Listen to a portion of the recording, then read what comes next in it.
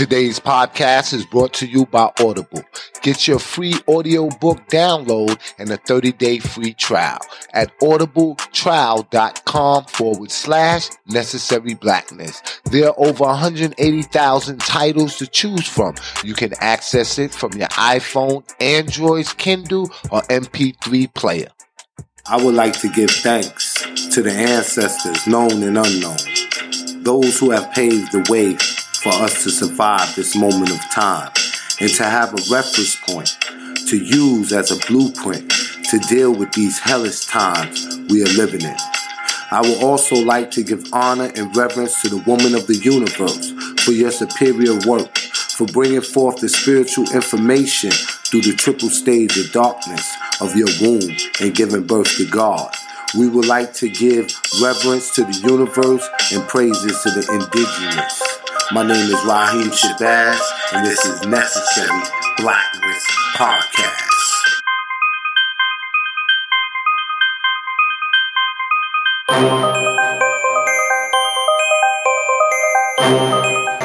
Necessary Blackness Podcast, every Wednesday at 6 p.m. with award-winning journalist and filmmaker Raheem Shabazz. This podcast is only for those who are unapologetic, because the mind of the conscious man or woman recognizes no monopoly on truth. Truth is relative and always to be sought. Yo, check out the award-winning docuseries Elementary Genocide. This docuseries provides a critical expose of mass incarceration, the war on drugs, and the connection between slavery, capitalism, and the prison industrial complex. This docuseries features Dr. Umar Johnson, Dr. Boyce Watkins, Dr. Francis Cress Welsing, Killer Mike, David Banner, Professor James Small, Kaba Kamene, and so many other people. Check out Elementary Genocide, the School to Prison Pipeline, Elementary Genocide 2, the Board of Education versus the Board of Incarceration, and the latest installment, Elementary Genocide 3, the Academic Holocaust. It's all available now at elementarygenocide.com. Tune in for the drop. I am Dr. Kira Taylor, and when I'm tired of listening to fake news, I will listen to some real news, and I will check into the Necessary Blackness Podcast with my friend Raheem Shabazz. Raheem Shabazz is one of my guys from way back, and you're now listening to his show, Necessary Blackness Podcast. Stay tuned. This is Akua of Cultivated Roots Media, and I choose to tune in to Necessary Blackness because staying connected to my blackness is very necessary. Yo, that's what I'm talking about, man. You'll hear it here first. Now our feature presentation. Peace and power, Black family. This is your host, Raheem Shabazz, and this is another episode of Necessary Blackness Podcast. And today, we have a special guest that is going to join us on the other line. And I don't know if many of you have been following the news, but there's a situation that's going on in Detroit, Michigan, as it's been going on all around the world, where you have white individuals. They are using 911 to weaponize themselves with the police because they know that there's a strenuous relationship with those that reside in black and brown community and those that are police, which is nothing more than an occupying army in our community. So with all of that said, I am going to interview this brother.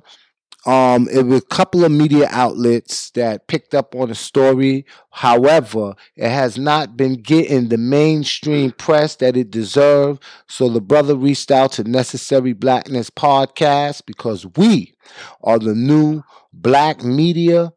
And if one thing that we do is we get the word out to our people. So without further ado, I'm going to introduce the brother. The brother name is Mark Peoples, but those that's in the community of Detroit know him as Truth. How you doing, brother? Peace, brother. I'm good. How you doing? Peace, man. Appreciate you for having me on that podcast today.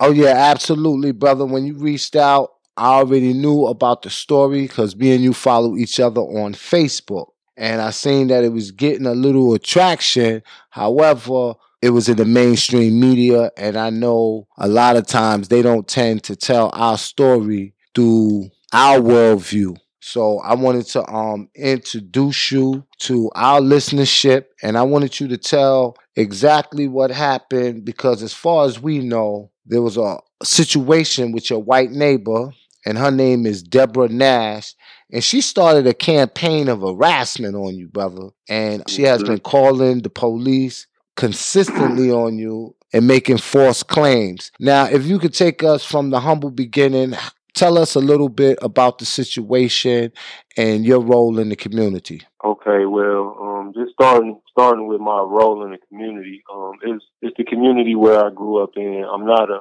current resident of that community anymore, but I still frequent and have family in that area, and I'm looking to move back into the area.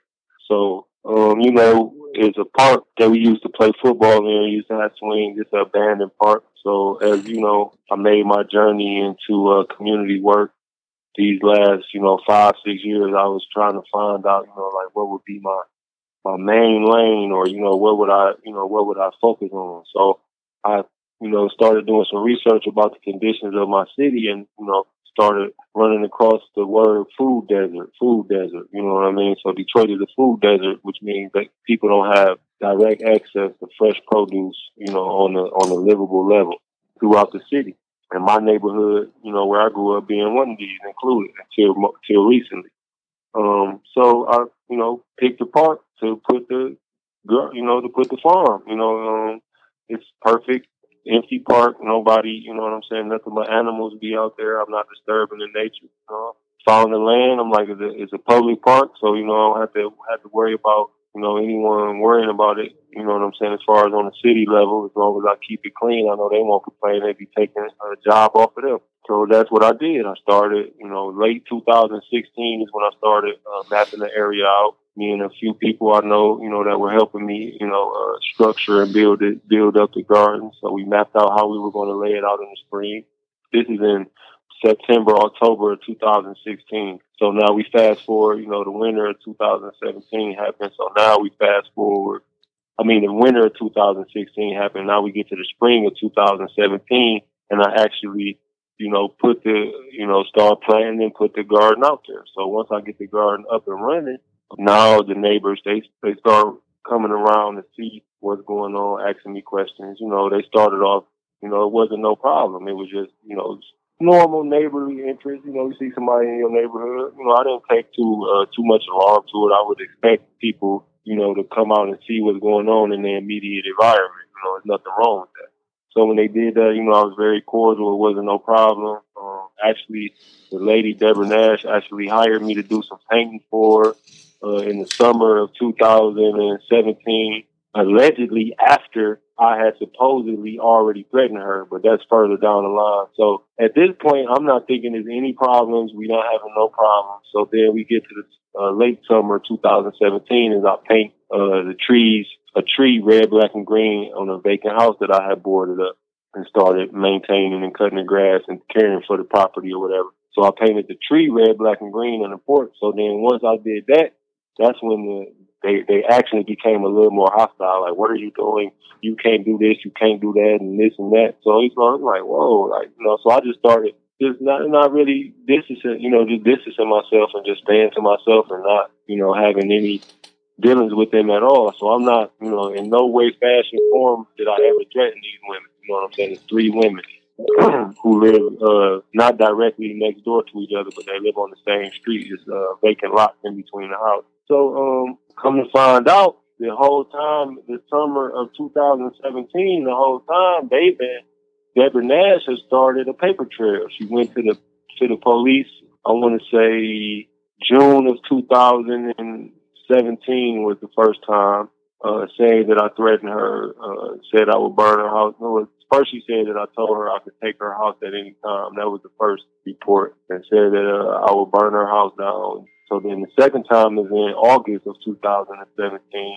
Now she's saying that I stood outside her house, told her that I would burn her house down and that I would kill her. Then again in December of 2017, Deborah Nash herself went to the precinct and said that, again, repeatedly said that in the middle of the winter time, I showed up in front of her house, stood out there yelling that I'm going to kill you, I'm going to burn your house down. this, that, and the third.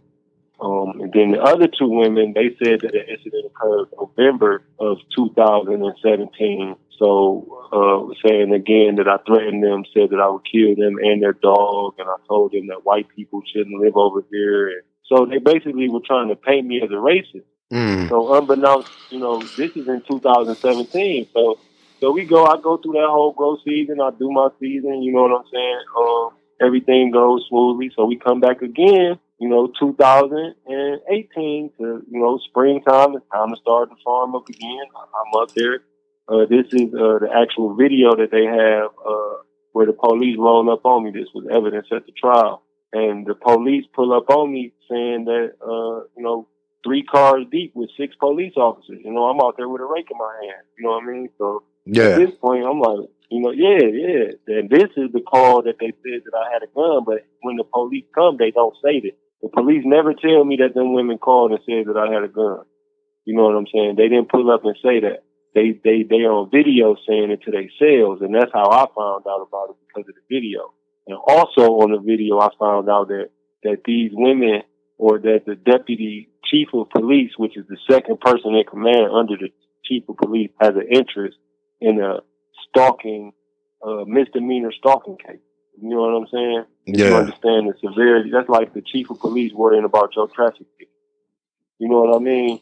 Like, doing the investigation, sitting down with somebody with a traffic misdemeanor or a traffic warrant, like, well, you know what I'm saying? Like, that's on the same level as that. It's unheard of. Yeah, let me ask you something else too. They also tried to label you as a pedophile because you had children that was working. To that. That's coming. So March is the first time that the police physically seen me, but they have been calling them on me since 2017. So when I show back up in 2018, the police physically show up. So on this day, the ladies are actually out there the day that these police show up. So they talk to me, then they pull off and talk to the police. So after this, every time that I'm out at the garden, damn near every time the police are called on, they show up about half the time. So from March until May, when I was arrested, they called the police on me over 20 times. The FOIA reports, over a dozen times for sure.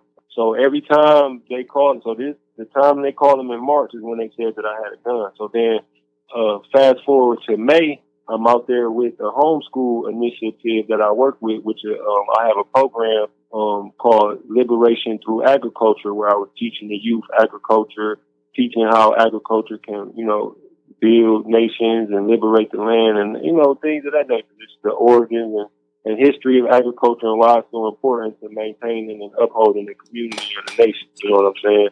Mm-hmm. So that's the program that I was building. You know what I mean? That's what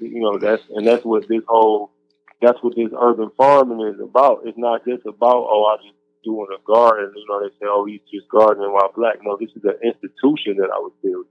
I want that to be very clear. That's why, of course, I know mainstream media not going to promote it that way, but of course I did tell them this. And I also had a youth guidance program that I did, and that I was incorporating into the urban farming, which is called Truth Camp, and it's an alternative to boot camp. So instead of sending your son to boot camp, you can send him over here to me to Truth Camp. I'll work him on the urban farm, or take them to a rural farm, work them as far as on the discipline tip, and also, give them some guidance from a person who's been down there. You know what I'm saying? I've been in trouble before. I've been down that path, same old story. Grew up in the hood, get in trouble, go to prison, and I changed my life. I transformed my life while I was in prison. Absolutely. You know what I mean? So that's what I'm doing out here. That's why I work in the community. That's why I'm keeping this particular block clean. You know what I'm saying? In my neighborhood, it's not just the garden; it's the whole entire block that I clean. And since I haven't been over there since May, it hasn't been clean. It's blighted. We having a clean up this Sunday about it. That's where So as I'm out there with our children, let me not get too far for the story. One of these women, which they all deny it, but one of these women called. Oh, matter of fact, no. One said, who was Martha Callahan. She called and said that told the police that I was outside with children and I wasn't supposed to be around children because I had a CSC charge in my jacket, which I don't have no charge of any of that sort. I've never been accused of that. on file, off file, anywhere in the history of life. You know what I'm saying? When you hear anybody tell you that I'm a pedophile or anything related to a pedophile. So let me be very, very clear with that. You know what I'm saying? So when they pull up, they pull up for that. So I don't even know that I have a warrant. So I don't even know at this time that I got a warrant. So I'm out there talking. You know, we got this on video too. It's a video available for this too. So as I'm talking back and forth to the police as they, you know, running my name and trying to see what's going on, they talking about shit. You got a warrant for stalking? I'm like, what? You know what I'm saying? Hell no, I don't got no warrant. The police just left here the day before. They had just called the police on me like the day before or that, you know what I'm saying, a couple of days prior, and they was out there. They ran my name, told me I ain't had no warrants, nothing to worry about. That they, you know, that they tell their superiors about it, you know, but for some reason they kept telling them to come. You know what I'm saying? It's like at some point after you call the police, show up 5-6 times, and they see that there's nothing going on. To me, it seems like they would be able to tell their superiors, like, you know, why y'all keep sending us over here? It's foolishness. But for some reason, their superiors kept pushing. You know what I mean? And me, you know, I can't,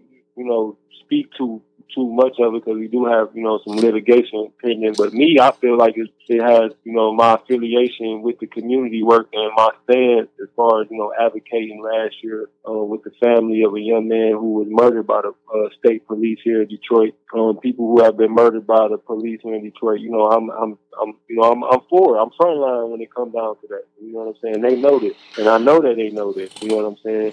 I've spoken on panels where they was trying to say Detroit police was, you know what I'm saying, no different. I mean, or better than other places. And, you know, I spoke out and said, no, it's the same, against it, you know, speak out against these things. So I feel like, you know, this was a very targeted attack against me, and they were using this situation to try to, you know, ruin my life, man. Women and the police. Yeah, let me interject right there, right? I just want to ask you a couple of questions. I know this happened in Detroit, Michigan, but is this in a predominantly black neighborhood? And what side of Detroit did this happen on? Yeah, it's definitely you know, majority of our people neighborhood. And also, you know, growing up, it was a mixed neighborhood though. You know what I'm saying? There was a few white families growing up, but not, you know, like you said, 85% are people, of course. And it's on the east side of Detroit, in the 8 Mile John R. Backstreet area, adjacent to the state fairground. Let me ask you. Let me ask you another question. What has been the community response to these allegations, and have you been getting any help from the community? Are they on your side? What's the situation with that? Oh yeah, well, you know, the community has been with me from the get-go. You know, we did when it first happened, we did a petition signed by over 50 people in the community, and our community is a small neighborhood. You know what I'm saying? It's only like about 5, 6, you know, blocks, and it's very dilapidated, and you know, it's very few occupied houses in my community at this point in time. It wasn't always like that. Of course, you know, this happened over time, but. So, yeah, the community been behind me from the jump street. It was, you know, as far as the personal people in the community, yeah, they stood with me from the beginning. They knew it was live. They knew what I do in the community. You know, this year we just, even despite these allegations, I was still able to hold my 3rd annual book bag and neighborhood book bag giveaway, neighborhood cleanup, you know, presented by my company that I have, Real Steel Clothing. We sponsor a book bag giveaway and a neighborhood cleanup for the last 3 years. So this is the 3rd year we did that. We passed over 300 book bags, giving away fresh produce at every event, fed the people, had a bounce house, popcorn machine, everything for the children. So, you know, we've definitely, you know, the community is with us. So that's excellent, brother, because that's what we need. We need brothers that are involved in the community. And for those that are just joining us, I am speaking to the brother Mark Peoples, and everybody know him in the community as Truth. And he's telling us about the situation that happened out of Detroit, Michigan. The brother has been actively involved in his community so that it doesn't become a food desert. And not only is he guarding, but he is building an institution for our babies. And he has received pushback from suspected racists and white supremacists in his community. And we want to get the story out about what this brother is going through and see if we can help him in his endeavors. But before we do that, we're going to take a quick commercial break. And then we're going to come back and we're going to speak to the brother, and he's going to tell us about his day in court and what was the outcome of that and where we go from here. This is Raheem Shabazz. This is Necessary Blackness Podcast. Stay tuned. We'll be right back. Hi, this is Kofi Brinkley, Georgia Independent Insurance Agent. Life insurance is very important for the protection of your family. In these times with the rising cost of living, healthcare, and burial, life insurance is more important than ever. I'm reminded of a client who assumed that they had enough coverage and found out the hard way when the primary breadwinner lost their job due to illness. Unfortunately, the family wasn't covered appropriately during this illness, and the home was lost and a business was closed as a result. A simple life insurance policy could have saved the family the anguish of poverty and loss of income and assets. If you're interested in finding out how to protect your family and your assets for the untimely dread messenger death, please reach out to me on Facebook at KMB Independent Insurance Agency. That's KM as in more, B Insurance Agency on Facebook. Be sure to like our page. Necessary Blackness Podcast don't accept sponsorship from third-party corporations or influencers. We are supported by the people. If you are an avid listener of the podcast, consider donating to our cause.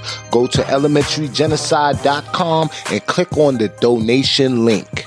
Elementary Genocide provides a critical expose of mass incarceration, the war on drugs, and the connection between slavery, capitalism, and the prison industrial complex. Visit our website at www.elementarygenocide.com. Now available, Elementary Genocide, the School to Prison Pipeline. Elementary Genocide 2, the Board of Education versus the Board of Incarceration. And the newest release, Elementary Genocide 3, Academic Holocaust. Log on today to purchase your very own 3-set docuseries. This is Shali. When I'm not in the gym, I'm checking my son out on his podcast each and every Wednesday at 6 p.m. Make sure you check out Raheem Shabazz. Yeah, this is Professor Ed Garnes, founder of the wonderful From Afros to Shell Toes and Sweet Tea Ethics. When I am not spreading liberation theology throughout my classrooms as an African-centered therapist, I am chilling with my homie, Raheem Shabazz, on the Necessary Blackness Podcast. It's essential. Yo, what's up, y'all? This is the Lowrider Guru, Thomas T.J. Lofton from Compton, California. When I'm traveling around the world or I'm in the car, I got Necessary Blackness podcast on, checking out my man, Raheem Shabazz. Yo, what up? It is the Mohawk and Real Talk and Living Fully Business Fully Dave Anderson of the Business Fully Podcast. You know me when you see me. You've heard me in these streets. If you haven't, that's just me breathing down your neck. You are listening to the Necessary Blackness Podcast with my brother, my homeboy, my main number one cousin from another oven, my man Raheem Shabazz, man. Get in, get your mind right, because it's necessary. This is Siraj, founder of the Man in the Mirror Project, hanging out with Raheem Shabazz, all the way from the UK, representing that Necessary Blackness podcast. Peace, this is Zaza Ali, and when I am not studying the science of the universe and the laws of creation, I am listening to the big homie Raheem Shabazz on Necessary Blackness. Make sure you support. Peace. Persons interested in broadcasting a commercial can reach us via email at necessaryblacknesspodcast@gmail.com. Necessary Blackness is distributed on all major podcast platforms: iTunes, Stitcher, iHeart, SoundCloud, Podomatic, and Google Play. We'll also promote your business and product across our various social media networks, reaching over 100,000 people daily. Hey, what's going on, man? This is Arthur M. Henry here. Whenever I want to get the latest on politics, social life issues facing our black community, I tune in to Necessary Blackness with Raheem Shabazz. Yo, that's what I'm talking about, man. You'll hear it here first. Now our feature presentation. Peace and power, black family. This is your host, Raheem Shabazz, and we are back from our quick commercial break. And for those that are just joining us, we is speaking to the brother Truth out of Detroit, from the east side of Detroit. And he's telling us about the situation that happened with racist and suspected white supremacists that was mad and upset because he decided to have community garden, and he was out there helping and doing a lot for the community. And the problem really started when he painted the tree red, black, and green. And as y'all know, that is the Black Liberation colors from our great grandmaster teacher, Marcus Garvey. And they was upset about that. And despite this all being untrue, the allegations that was put forth on this brother, not only was it untrue, but it was an outright lie. And he was charged with 3 counts of stalking by the Wayne County prosecutor. However, the brother had his day in court, and he's going to come and tell us what was the outcome of that. All right, Truth, you still there with us, brother? Yes, sir. Okay, so they arrest you and they charge you 3 counts of stalking. You have your day in court. Mm-hmm. Take us through that. Let me start off, too. Let me say, they set my bond at $35,000, too, 10%. You know what I'm saying? For a misdemeanor case, you know what I mean? Which is absolutely unheard of. You know what I mean? People with armed robbery get $20,000, $30,000. You know what I'm saying? $30,000 bond. You know what I mean? With shooting cases that don't have bonds that high. So, as we, I get out. Of course, I get obtain an attorney. So I figure, I see what they're saying. You know what I'm saying? And I'm reading the police reports. I'm reading the evidence they got, and I'm like, man, they blatantly lying. Like they just made this up. You know what I'm saying? Like I've never had nowhere near any kind of conversation where it would be interpreted as a threat in any kind of way. So as I'm reading it, I'm telling my, I get to doing my own. So I'm putting the dates together. So I see it's dates that I was totally somewhere else and can prove that I was somewhere else. You know what I'm saying? Mm-hmm. Which my lawyer during the trial, my lawyer never even had to present any of this evidence. You know what I'm saying? So fast forward to the trial. So it makes it all the way to trial. It doesn't. We filed for a motion to dismiss. I want to say a week before trial started. The judge denies our motion. I think more so because she really wanted to hear the case than that our motion wasn't strong enough. That's just my opinion. Mm-hmm. Because of the ridiculousness of this case, you know what I'm saying? To be honest, for this to be on record, you know what I mean? Like once the transcripts come out and everything, people get to really see how frivolous and stupid this case was. For it to be wasted, for the court time to be wasted on this, you know what I'm saying? It's very, very mind-boggling to me. Yeah, so take us to the outcome. What was the outcome? All right, so we get to court, we go to trial. Start off by saying that the prosecution didn't even do an opening argument. They waived a opening argument. So that's never been. I've never seen that in my 20 years of dealing with the judicial system. So they called the three witnesses, which were the 3 complaining witnesses. Outside of that, the only other evidence that was shown in court was 2 videos. One video was the officers when the day of the arrest not the arrest, but the day that they pulled up on me about when they said that I had a gun. And another video when I was getting arrested. And the reason why these videos were played is to show that they lied about me having a gun. And they also called and said that, reported that I was had a criminal sexual conduct charge in my rap sheet. So after they present the evidence, we play those videos. My lawyer filed a motion for a directed verdict. The jury heard the case, so they about to go deliberate before this. So he filed a motion before they were sent to deliberate for a directed verdict, and then, of course, the judge granted the motion for a directed verdict and gave the acquittal verdict. And I was reading that, in addition to the false charges being dropped, the judge said that the charges was ridiculous and troubling. And she goes on as well as to quote, let me find this quote right here. The judge not only dismissed the charges, but she admonished these 3 ladies, and she told them that they should be sitting at the defendant's table for stalking and harassment charges, not Mr. Peoples. She went on further to say this is disgusting and a waste of the court's time and resources. And then she granted the defense motion for a direct verdict, which closes the case before it actually went to the grand jury. Now, I want to ask you something. There is not going to be any counter charge, or the city, the state are not going to, because this is feverish. And in addition to that, taxpayers' money was being spent on this. I understand that, you had to go through financial hardship to get out of bail, to pay a bond, lost the wages, and, just the hardship and pain that you had to go through. These young ladies should, well, I don't know if they're young, these old ladies should be in jail. I spoke with my attorney. We in the process of seeing how what avenues are we gonna take in that aspect.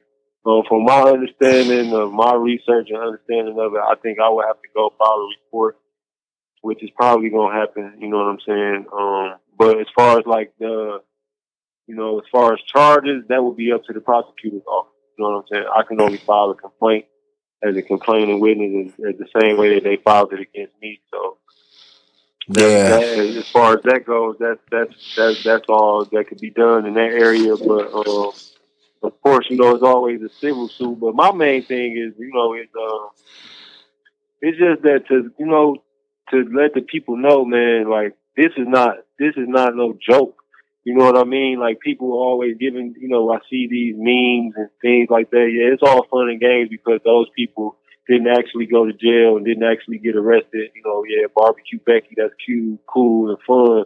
But then what about on the instance? I don't have no video. You know what I'm saying? I ain't had nobody recording these women going in this precinct, making these false allegations. You know what I'm saying? And it got more serious and serious every time. Basically, they're using the police, like I'm glad you said that, as a weapon. Trying to intimidate me with the police. And then once they seen that I wasn't intimidated because they were calling the police on me, they went and got fake charges and was willing to go all the way to court, get on the stand and go all the way with their lie. You know what I'm saying? Hoping that a jury would convict me. And if they wouldn't, I would be doing a year in the county right now. You know what I'm saying? Like I said, I had to pay $3,500 bond, thousands for my attorney. You know what I mean? I lost my job. I lost contract. You know what I'm saying? Like I said, I was working with a homeschool. When they arrested me, it was parents out there who heard the police say that I was supposed to be a pedophile, and then I get arrested. You see what I'm saying? Yeah. So they don't know if I was actually a pedophile or not. You know what I'm saying? So this is all, and that video went viral on Facebook when I got arrested. You know what I'm saying? And I want this to be clear. I reached out, not to you personally, but I reached out to other so-called, independent black media outlets to try to bring some attention, because I felt like I was being railroaded and I didn't understand why. You know what I mean? Until I dug deeper into it. You know what I'm saying? They didn't, it was crickets. And then now all of a sudden that this case comes out and then, the article goes viral and this and that and third. Now everybody want to, do an interview. That's why I reached out to you personally because, you know what I'm saying? I've heard good things about you. You know what I mean? I appreciate you, letting me tell my story, man. You know what I'm saying? Like, absolutely. And one thing that we have to be mindful of is that, unfortunately, a lot of our people believe that the white man ice is colder, and until it gains traction with mainstream media, then everybody want to jump on the bandwagon. And before we close, I just want to let our listeners know that there always has been a peculiar relationship between black farmers and white America. Let's don't forget, a group of black farmers from Tennessee and Mississippi are currently suing Stein Seed Corporation. And they're suing them for selling them defective seeds, which resulted in poor harvest and them, many of them, losing their farms. $100,000 worth of soybean seeds was sold to these farmers in Tennessee and Mississippi. On daily harvest, 35 bushels was harvest per acre after they purchased these soybean seeds? How can you go from 35 bushels per acre to 5 bushels per acre? It happened because they were sold defective seeds. And also, let's keep in mind that black farmers, they made up 14% of all farmers in the 1920s. And now today, 2018, there is less than 2% of black farmers. So what this brother is doing is making sure that our community in Detroit doesn't become a food desert. And we need to have more black farmers. And we need to stand behind these black farmers because we always talk about economics and controlling the resources in our community. And food is one of the resources. Just imagine these 3 white ladies had their own farm and was feeding the community the food. They don't like you. They don't even want you in your own community to control your own resources. So we have to do it for ourselves, people. And before I close, brother, I know that you had a GoFundMe. Is that GoFundMe still active? Yes, it's still active. Okay, let the people know. Let the people know about that GoFundMe and what we can do as a community to help you. Okay, the campaign is on GoFundMe. Will pop up as Gardening While Black. That was set up by a close friend of mine. I didn't know they were going to set that up. It's been very successful. All right, brother. So in addition to garden and homeschooling and helping the community, what other things that you have going on that the community can support you in? Well, as far as my business, I'm a business owner. I have a small clothing company, Real Spill Clothing, under Real Spill Enterprises LLC. We on Instagram at Real Spill Enterprises and on Facebook at Real Spill RealSpill. And also, I'm a youth guidance. Like I said, I got that coming. And this summer, instead of doing an athletic camp, we will be doing a STEM camp called the STEM of Gods camp, where we're going to be working with the people, students, youth that excel in science, technology, engineering, and math, and make a fun camp for them and connect it to, our heroes and great ancestors, Imhotep and stuff like that, and show them, that mathematics come from us, and all these fields come from our people. Absolutely. All right, that's it for us here at Necessary Blackness Podcast Truth. I want to thank you for allowing me to interview you and for being on this podcast. And I want you to keep in contact with us and let us know the progress of what goes on in regards to these 3 individuals being brought up on charges of their own for stalking you. And I want you to keep us abreast on your program that's happening in the summer, the STEM program, and anything else you might have going on so that the listeners of Necessary Blackness Podcast can put our full support behind you. And with that, I'm going to say peace and black power, family. This is Raheem Shabazz, and I'll see you next week, same time, same place. Peace.